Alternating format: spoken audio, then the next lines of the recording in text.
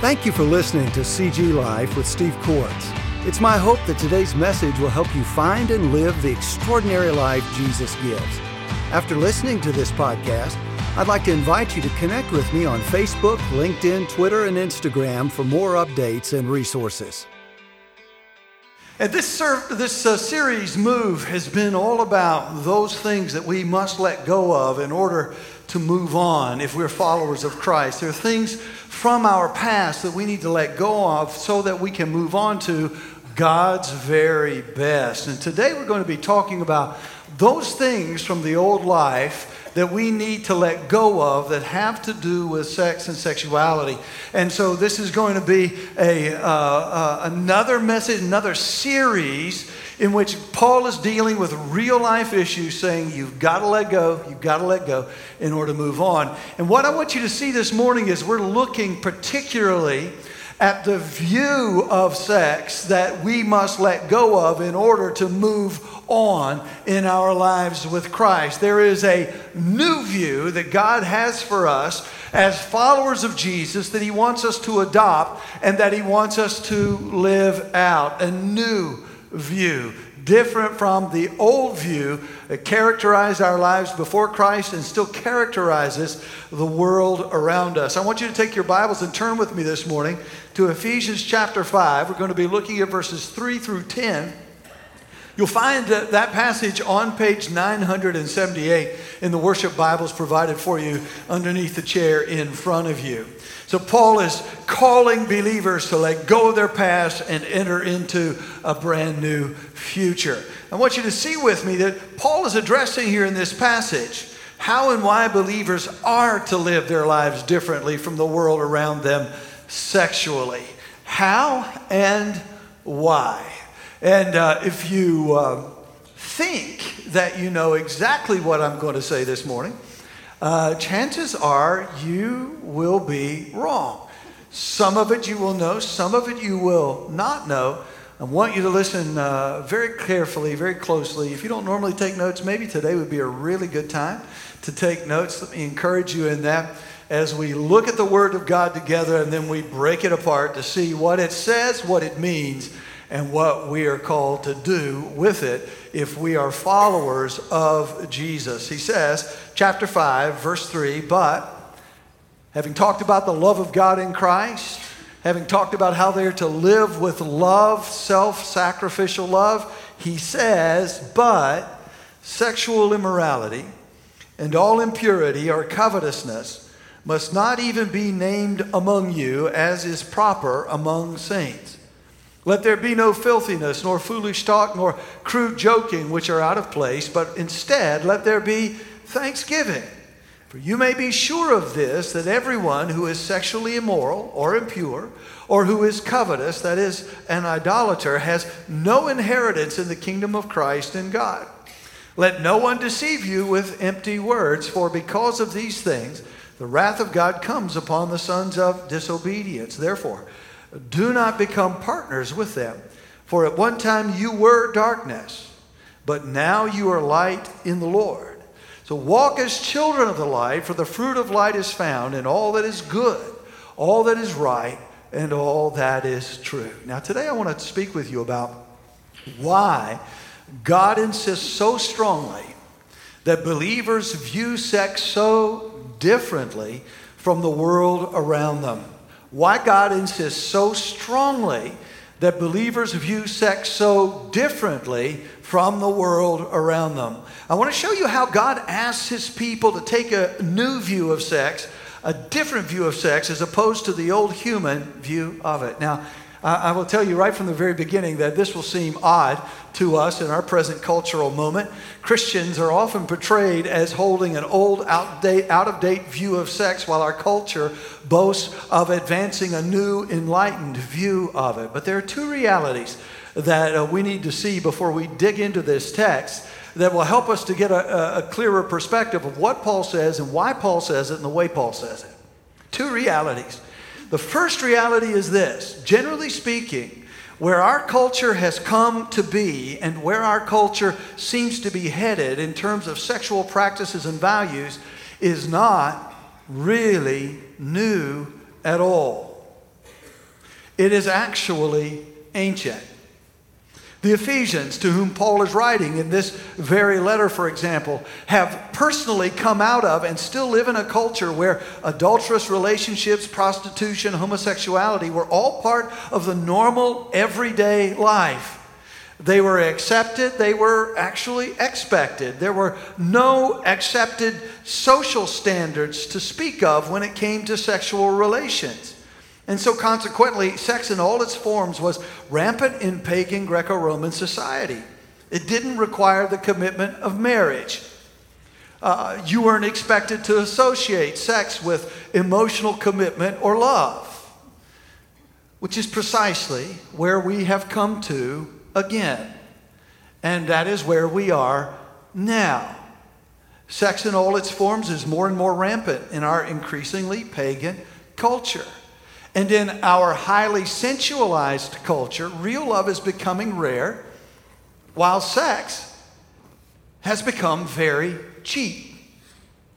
It's cheap in America because it's easy to experience and it's seen as just another human need like sleeping or eating.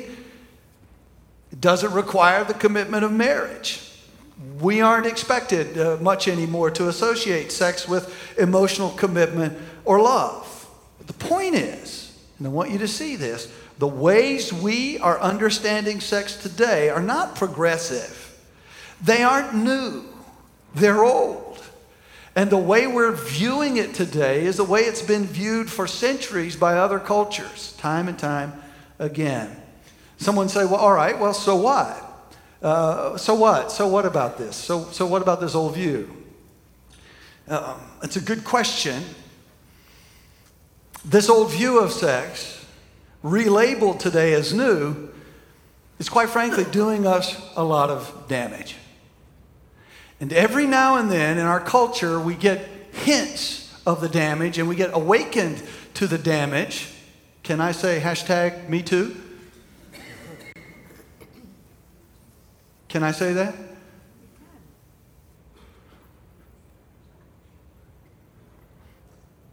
A second reality that we desperately need to see is that going back to this ancient take on sex as cheap is doing to us what it's always done to others. And that is, it's making relationships and people cheap. It's making life cheap. Mark Regnerus, Associate Prof of Sociology at the University of Texas at Austin, has written a book, Cheap Sex, The Transformation of Men, Marriage, and Monogamy from Oxford Press. And he makes these points powerfully. And he shows that our culture's view of sex actually encourages us to see each other as objects to be used rather than as people to be loved. And so today what's happening in our culture is we've sown to the wind and we're reaping a whirlwind. We decided that it was okay for men to see and treat women as objects. So Miss America had a bathing suit contest. I'm so glad they got rid of that. Doesn't that sound odd coming from a man? But I am. Because it promoted a wrong view of women. Women are not objects. Okay, ladies, that's a great place for you to say amen. Women are not objects. And just 8 of you are convinced of that. Women are not objects. There we go. Let those voices out, ladies. Let those voices out. They're not. But here's what we did in our culture. Not only did we do that, then we said, okay, if it's okay for men to make women objects, it's okay for women to make men objects. And we took that step. And we're just beginning to see how foolish we have been. And we have today the grotesque Harvey Weinstein sexual assault scandal, and scandal after scandal after scandal after scandal after scandal.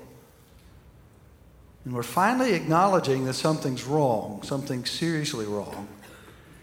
But the truth is, we don't seem to know why or what's gone wrong. And the case needs to be made that there is much cultural hurt and personal hurt in our culture, fundamentally because we have a wrong view of what sex is and what sex is for. Sex is a gift, but when it's seen and used in the wrong ways, it brings all kinds of pain. And as soon as I say that, I'm very much aware that you already know that at some level. And I'm careful when I say that, and I understand that. And that's why in so many ways this is a sensitive subject. And I think Paul certainly understood that because he knew to whom he was writing.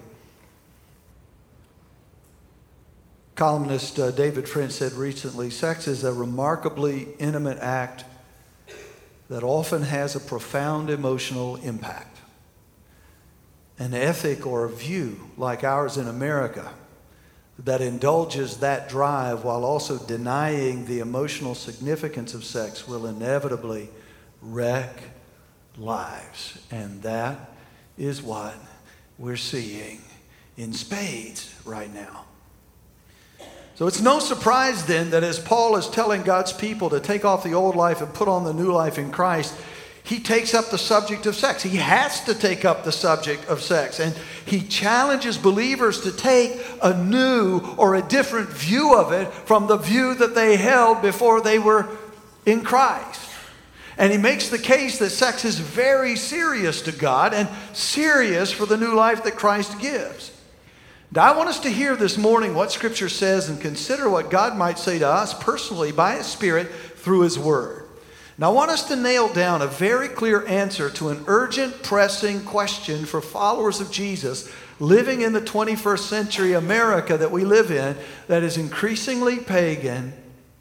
Why does new life in Christ require a new, different view of sex, particularly from our culture? Why does it require? Underline those two words, why and require. That's the thrust of today's study. Paul helps us to answer this question for the weekend. He's reminding followers of Jesus how they are not to live out the old ways in their old lives in the new way. And so he specifically focuses on the wrong use of sex, what the Bible calls sexual sin. And so he shows us three things. He shows us, first of all, what sexual sin is to God, how God sees it, how God defines it. Secondly, what sexual sin says about God. And thirdly, why sexual sin ultimately matters to God.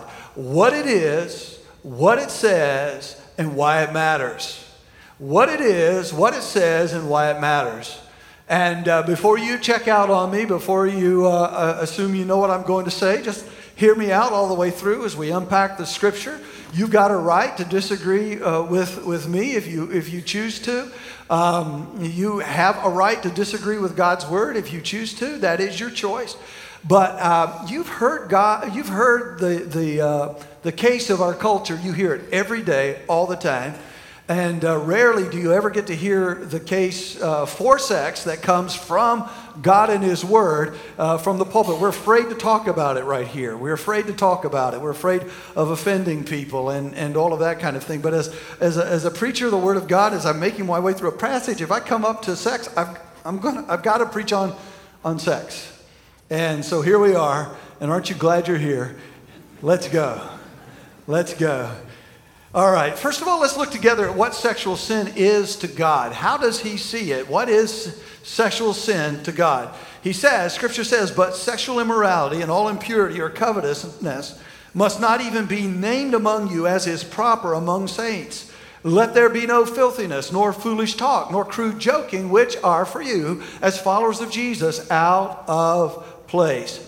Now, the essential way to understand what sexual sin is to God is to understand, first of all, in verse 3, what these vices are that he identifies. What is sexual immorality? What is all impurity? What is covetousness?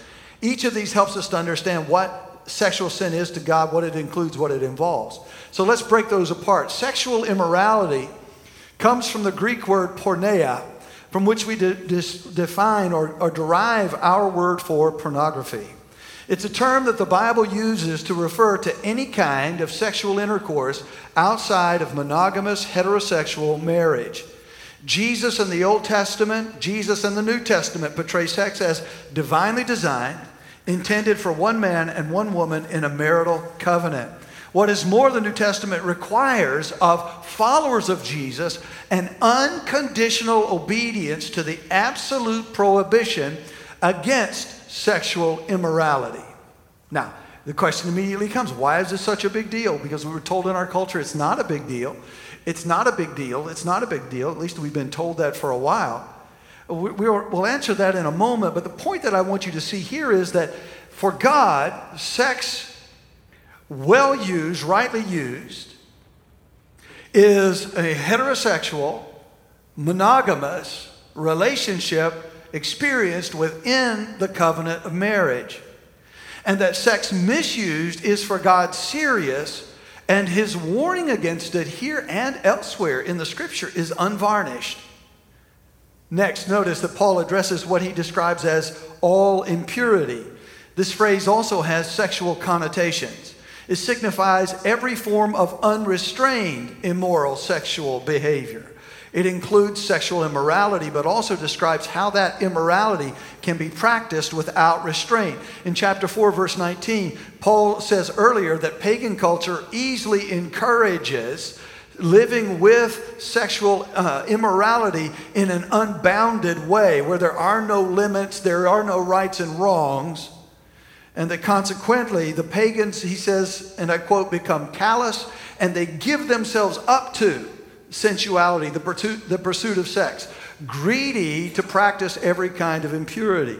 What he's pointing to there is this lie that we human beings believe about all sin, but are particularly prone to believe about sex. And that is that sex gives meaning and sex gives value to our lives, meets a need, and that getting or having more of it means getting and having more life. So you give yourself up to it greedily, you give yourself up to it repeatedly. To do that makes perfect sense once you've bought into the lie. This is where life comes from. This is part of what it means to have a full and a meaningful life. So all kinds of greedy, repeated sexual impurity, which is what Paul is speaking of here, includes all sex outside of marriage, along with every form of pornography and sexual leering after another person, which brings us to the final vice on Paul's list, and that is covetousness. And when you're reading this verse, you're going, okay, I get sexual immorality, and then I get impurity, but then it's like he just said, I'll throw in covetousness. It's like, what? Greed? What? Which is idolatry. What? That just doesn't seem to fit very well. Covetousness is, of course, an inner craving of the heart. It is the source of every insatiable desire we have for more. Paul calls it idolatry. We worship whatever it is we think will give us life. And in this context, it's the coveting or the craving for another person's body for selfish gratification. And so it is a gross kind of twisted attitude and approach to the lives God has given us. Covetousness causes us to see our own bodies and the bodies of others as tools to be used to get whatever good we can from them for ourselves, rather than seeing our bodies and the bodies of others as having been given to us so that we might give. And so followers of the Jesus whose own body was used for unselfish sacrifice on the cross can hardly square this selfish use of their own bodies with his unselfish use of his body. And that's why Paul says these things must not even be named among you. This is so contrary and counter to everything you profess and everything that Christ has done for you. The absence of sexual sin and such greed is the only proper condition among saints who now form the new body of Christ called the church. Paul doesn't stop there. His warning of verse 3 continues into verse 4, where he moves from prohibited sexual behaviors to prohibited sexual speech. He goes on and he says obscenity and foolish sexual talk and coarse joking about sex are also to be avoided because they too are inappropriate. In other words, what believers, we believers are not to even joke about the things that we should never be about. Why? Well, as we've seen constantly in this series, our thinking drives our living. And though some of us seem especially adept at speaking before we think, the truth of the matter is we all have words which we say that come out of thoughts we've already had. Every word spoken, Jesus teaches us, comes from the heart and the mind. And so this warning about obscenities and foolish sexual talk and coarse joking with its double entendre is ultimately a warning about the kinds of thinking that brings about this kind of talking. So, Paul says, beware. Even thinking and talking about sexually immoral things. Guard your mouth, guard your mind. Why? Because thinking and talking about sexual sin, watch this, creates an atmosphere in your own life where they become more tolerable, then acceptable, then permissible, and ultimately more conceivable, and finally more doable. And herein lay the power of porn of all varieties. What your eyes see and your ears hear, your mind thinks about. What your eyes see and your ears hear, your mind thinks about. What your eyes see and your ears hear, your mind thinks about. So Paul is challenging believers, implicitly saying, you must guard your thoughts and imagination when it comes to sexual sin. But how do you do that, particularly in a world like ours where sex is everything and is used to sell almost everything? How do you do that? Well, guarding our thoughts and our imaginations actually involves being deliberate about what our eyes see and about what our ears hear so that our minds aren't fed with ideas and pictures that can, in turn, feed lust-driven thoughts and imaginations.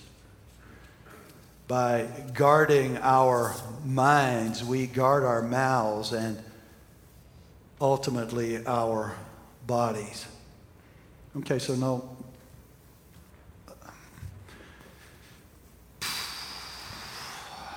All right, so just let me go old school for a minute. You just got to understand that sometimes what comes from the past was actually right. So here's what I want to say to you, okay? You need to be really careful about the stuff you see on that big screen or that little screen on your smartphone. Now, I know. Some of you grew up in legalistic churches and they told you, you could not go to a G-rated movie in a cinema because it was sin. I don't want you to hear me saying that, but here's what I do want you to hear me say. I'm on the other side of extraordinary damage done by sexual sin. I see it in my office. I see the tears and the heartbreak. I see the mess on the other side. And what I'm saying to you, I'm not just talking to parents who have kids saying, you need to be careful what your kids' eyes see and what their ears hear. I'm not just saying that. Of course you should. But I'm speaking to adults, and I'm saying to you, there are times when you're streaming some series or something, and it presents to you a picture of sexual immorality, and you need to have the guts and the wisdom to pick up your remote and press stop. Oh, but I'm an adult. I can handle it. Yeah, I've heard that. I've seen how adults handle it. I'd never do that. Yeah, I hear you. I hear you.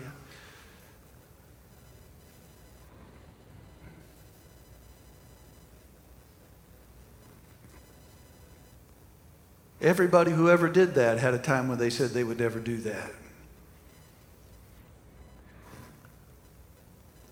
What your eyes see and your ears hear, your mind thinks about, and what your mind thinks about eventually comes out in the things your hands do.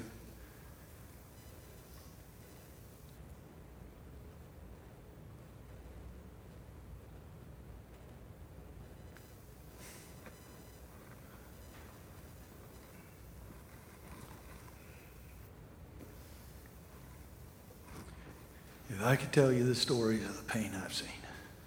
I say, I'm not mad about it. I'm not yelling at you, am I?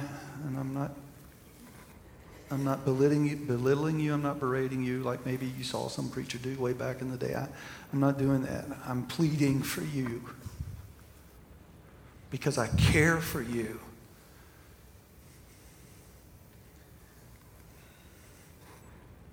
That stuff never ends well.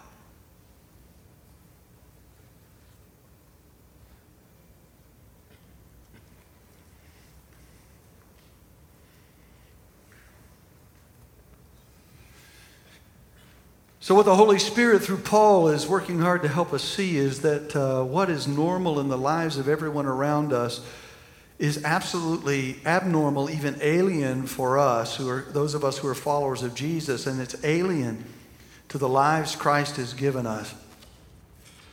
If you're a faithful follower of Jesus, you are not, nor will you ever be culturally normal in a pagan world. You just aren't. You won't be. Because Jesus wasn't culturally normal. You will never be if you're faithful to Him. You will never fit in sexually. You will always stand out. You will always stand out not because you're a hater, but because you're seeking to be like Jesus. Jesus was a legendary lover not only of His Father, but He was a legendary lover of people and a champion for the things that that the Father has given to help humanity to flourish. And so because we live in a very pagan culture when it comes to sex and sexual ethics, that's where you will stand out. The moral principles that govern your personal behavior and your view of what God says is best, of what God says is right, good, true, and life-enhancing when it comes to sex as He gave it and meant for it to be, it will mark you. It should mark you.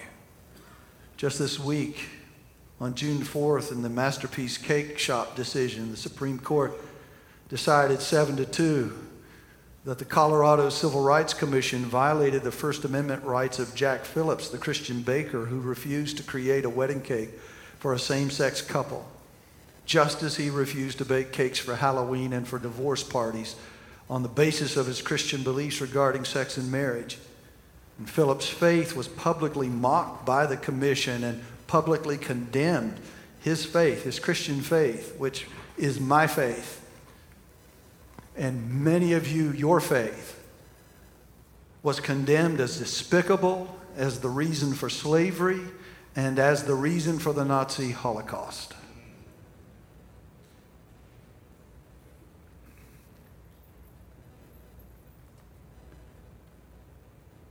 But I want to remind you, loved ones, of what Paul is actually reminding the Ephesians of as well. Just because everybody else is doing it, just because it's legal, doesn't make it life-giving or good or right or true. And just because everybody else is doing it and it is legal doesn't mean we can. Because at the end of the day, loved ones, we aren't everybody else. We are now very different in very significant ways. If we're believers and not married, we don't live together. We don't vacation alone together. We don't go alone on overnight trips together. We don't share hotel rooms or apartments to save money. We don't have premarital sex to see if we're compatible enough for marriage. Let me just pause right now and just tell you a secret that you need to know. Nobody is compatible for marriage.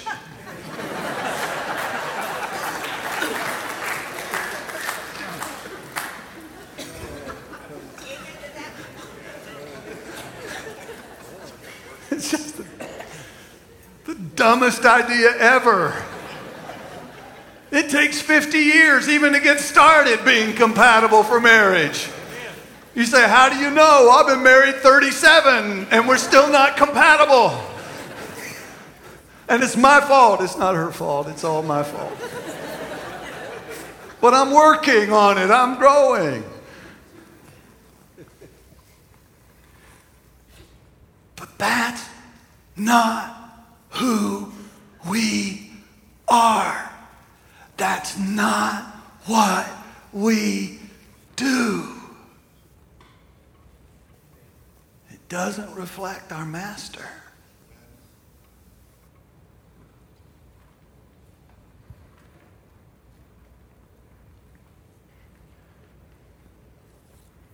When it comes to sexual ethics, we aren't everybody else. We are now very different in very significant ways.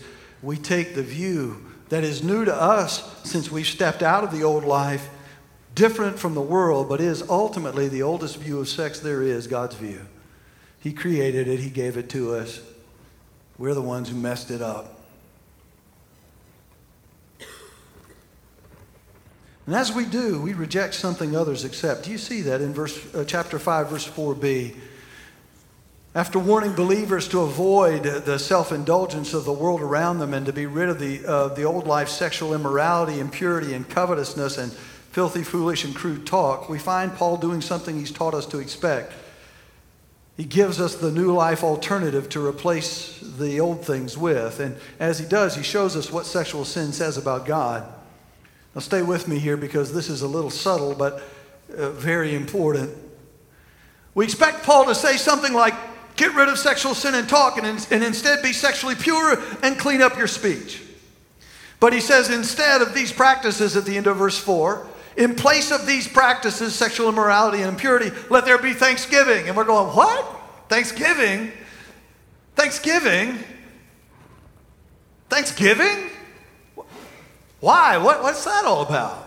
Well, in truth, something very significant. As we've just seen, sexual sin and covetousness are anchored in an attitude, a covetous mindset that says pleasing and satisfying self is the point and the purpose of life. It's what we might call the more for me life that says the point of life is me and more for me. And the result of this attitude in relation to sex is a degrading use of it where we use others' bodies for our own self-gratification. And the result, as we've seen, is that sex is cheapened as something we get for ourselves, and we are cheapened as we use others and others use us. But what we miss is the deeper attitude or the deeper mindset of hostility behind this attitude of self-gratification. It is an attitude behind the sexual covetousness, behind sexual immorality, is an attitude of hostility toward God himself. It's an attitude that's plagued us from the very beginning. And Paul describes it for us powerfully in Romans 1, where he describes the universal human story, saying, for although they knew God, they didn't honor him as God or give thanks to him. There you go. But instead of giving thanks and honoring him, they became futile in their thinking, and their foolish hearts were darkened. Claiming to be wise, they became fools. They exchanged the glory of the immortal God for images resembling mortal men and birds and animals and reptiles. And as a consequence, God has given them up in the lusts of their hearts to impurity. There's that word. So, to the dishonoring of their bodies among themselves, sexual immorality. Why? Because they exchanged the truth about God for a lie. What's the lie? And they worshiped and served the Creator, themselves, their bodies, rather than they worshiped and served the creature, themselves, their bodies, rather than the Creator. For this reason, God gave them up. He let them go to dishonorable passions. For their women exchanged natural relations for those that are contrary to nature, and the men likewise gave up natural relations with women and were consumed with passion for one another, men committing shameless acts with men and receiving in themselves the due penalty for their error. The deepest attitude behind the covetous attitude of sexual sin is one that challenges the design of God for sex, which, as Jesus describes it, is simply this. From the beginning of creation, God made them male and female. A man shall leave his father and mother and hold fast to his wife, and the two shall become one flesh. But what is most important for us this weekend is to see that this deeper attitude behind the covetous, self-serving use of sex, to see what it says about God. And what it says about God is this: though I know him as my creator because he has shown himself to me in his creation, I'm not going to honor him as creator, nor will I follow his creation guidelines. And though he gave me himself and he gave me life, I'm not going to be thankful for either. Why? Because I don't find him and I don't find the life that he gives or offers to me to be enough. I need more. I actually want more. And so I will get more for myself of every good thing he's made. I will make any good thing of God to replace him, and I will live for getting more of it instead of him.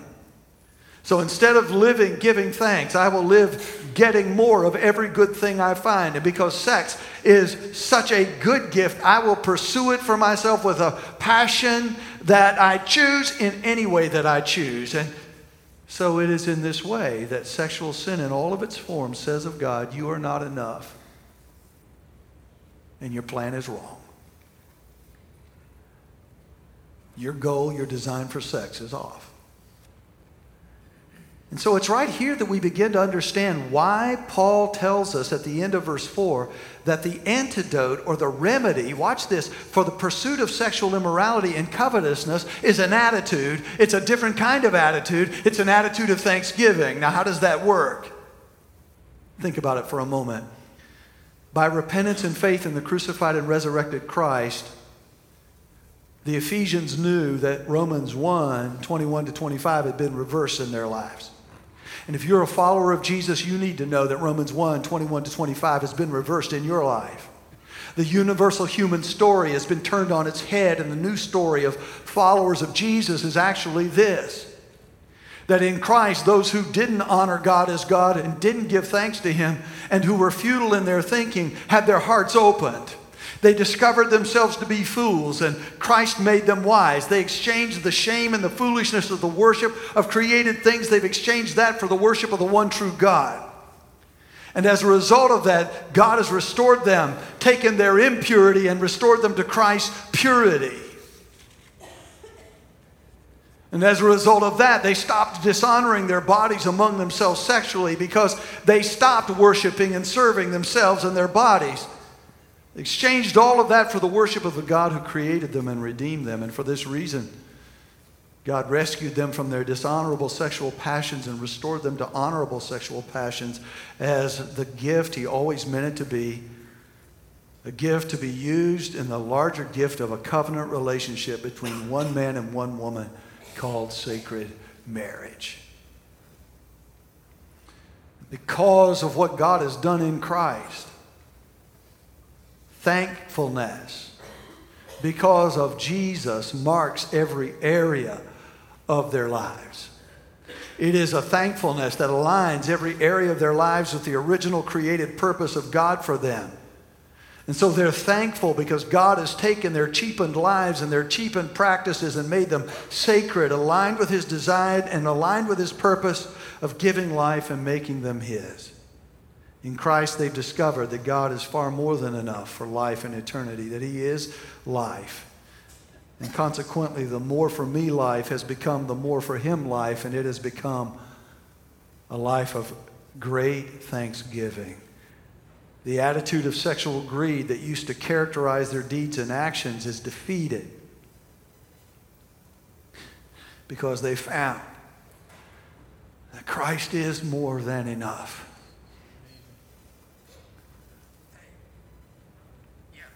Sexual immorality is replaced then by thanksgiving for the gift of sex and for the strong, life-giving limits of marriage. For a follower of Christ, bodies are no longer tools to be used to get whatever good I can get from them. Bodies represent people whom God treasures. And the spouses God gives us become our treasured gifts from him. And instead of living with greed in our sexual relationships, we live with a gratitude for God's generosity to us, which is the hallmark of all Christian living. Because sex is one of God's gifts to humanity, joyful thanksgiving is the only true attitude towards sex. We aren't against it, we're for it. Go check out our nursery.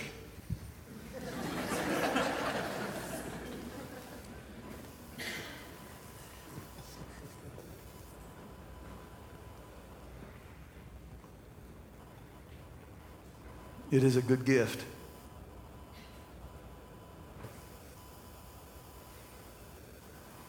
See, nobody wants to say amen. Nobody wants to clap. Oh, good, there's one. Okay, clap on the inside. But it is a good gift. It's God's gift. And a powerful gift. Within God's plan and God's design. One man, one woman, together for life in covenant.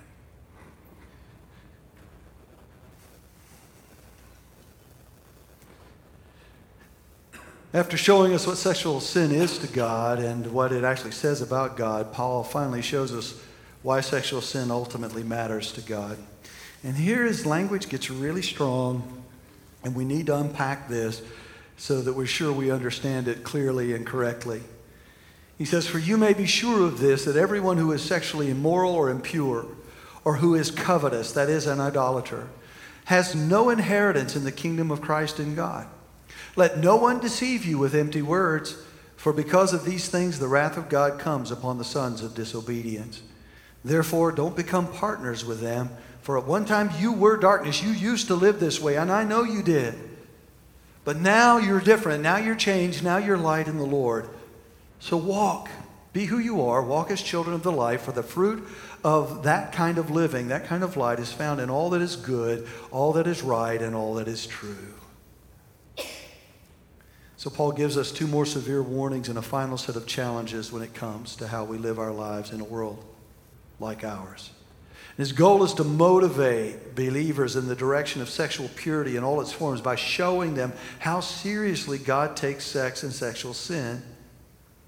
Because the acceptance of sexual sin is, as we've seen, an intentional rejection of God as the creator and sole giver of life, there are two things of which Paul says we can be sure. First, he says we can be sure, we can be certain that everyone, verse 9, who is sexually immoral or impure or who is covetous has no inheritance in the kingdom of Christ and God.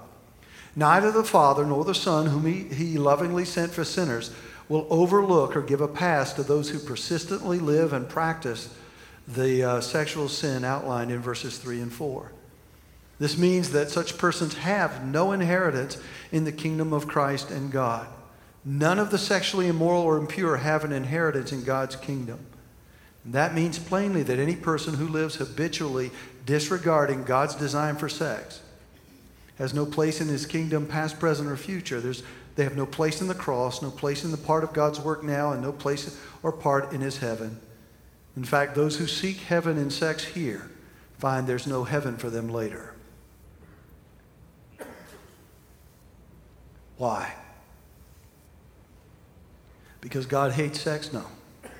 He created it. He calls it good. Why? Because those who live that way have done what all sinners do. They've rejected God and placed self-gratification at the center of their existence. These persons specifically worship and live for the creature and its sexual pleasures rather than the Creator and His pleasure. So let's be clear here.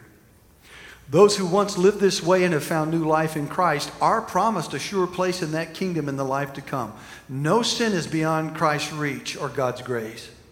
There is no sexual sin that He will not forgive, no sexual damage that He cannot repair or heal. And that's good news.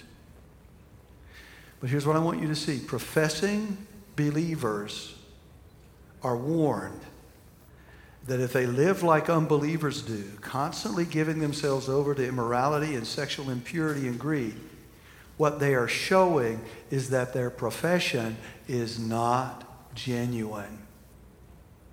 You don't have to be sexually pure in order to be saved. Nobody here has been.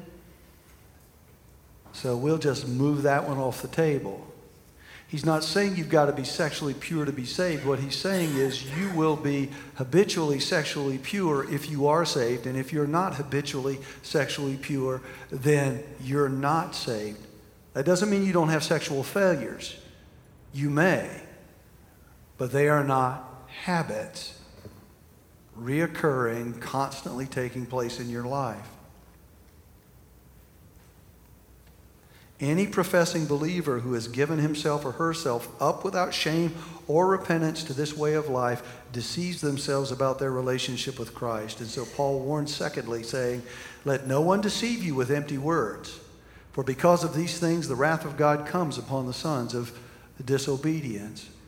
It's easy for believers living in a sexually permissive and saturated culture to be influenced by its ways of thinking about sex. And Paul says you've got to be careful. Don't let anyone deceive you with empty words, words that declare that what God has said is sexually immoral and wrong is now no longer immoral or wrong. Don't let anybody deceive you. They don't get the last word. They don't get the final say. Don't let anyone deceive you, telling you that somehow the Spirit of God is now doing a new thing and that God has changed his mind on what is sexually permissible. That kind of talk is rampant in our day. Entire denominations have now denied and reinterpreted the words of Christ in Scripture to suit the culture. The followers of Christ must not be misled. Such arguments, Paul says, are empty, lacking truth. Here's the truth. As politically incorrect as any truth can be, God's holy judgment is coming on sin, all sin, sexual and otherwise. It's coming. We don't get to make the rules of what is right or wrong or what makes life work or what doesn't make life work. Supreme courts come and Supreme courts go. Commissions come and commissions go. But the one who was here at the beginning is going to be the one who will be here at the end. And he has told us again and again, his word never changes. And it's a fool's errand to believe otherwise. So, new life in Christ requires a different, new view of sex apart from that view held by our world. Why does new life in Christ require a new, different view of sex? Well, because the new life in Christ requires a new, different view of life. All of life given by God is meant to be sacred. All of life is meant to be aligned with God's purposes. All of life is meant to be fitted into what He designed and into what He desires. When I give my life to Christ, my life becomes His and my life becomes sacred. And that means every single aspect of my life is sacred. You teach at West Forsyth, is that correct? Your work is sacred. Maybe you never thought of it that way. Sometimes it might not feel that way. But because you belong to Christ, everything you do at West Forsyth, class of 79, go Titans. Everything you do, because you belong to Christ, everything you do belongs to Him and is sacred.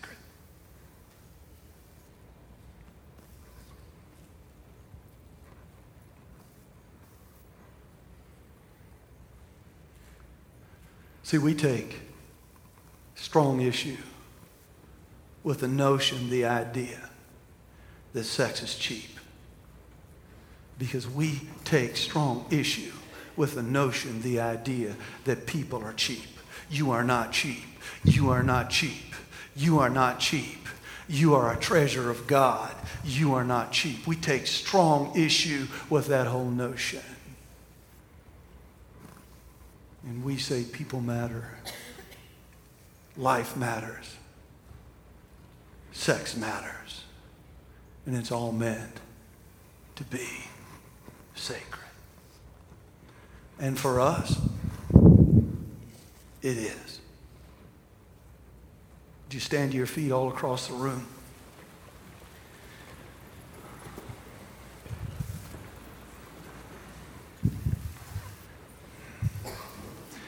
You know, this is one of those messages where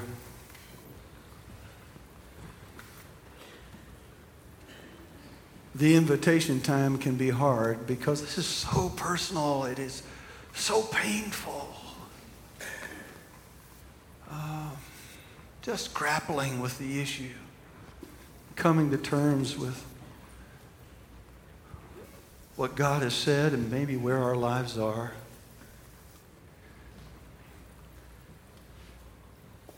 But can I breathe a word of life into you right now and say,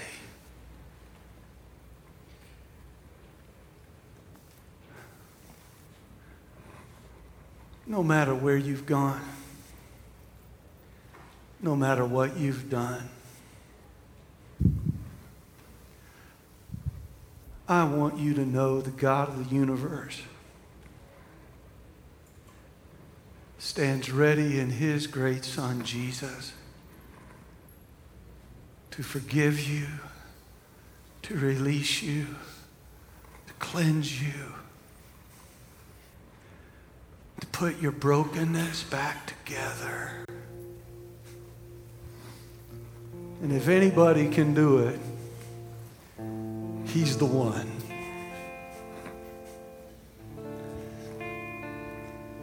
And for some of us here today, it's our sexual past or maybe our sexual present that weighs so heavy. It makes us come into the presence of God kind of hunkered down with our eyes down and fearful.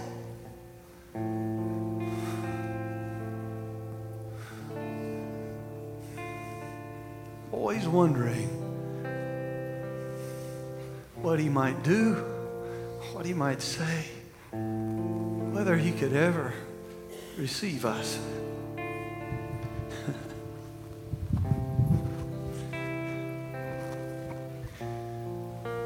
Because He's omniscient, He already knows everything you've already done. Because He is holy, everything you've done and everything I've done, sexually or otherwise, deeply offends Him. But because He is radical love, He sent His Son, and there on the cross, our sin and His justice met.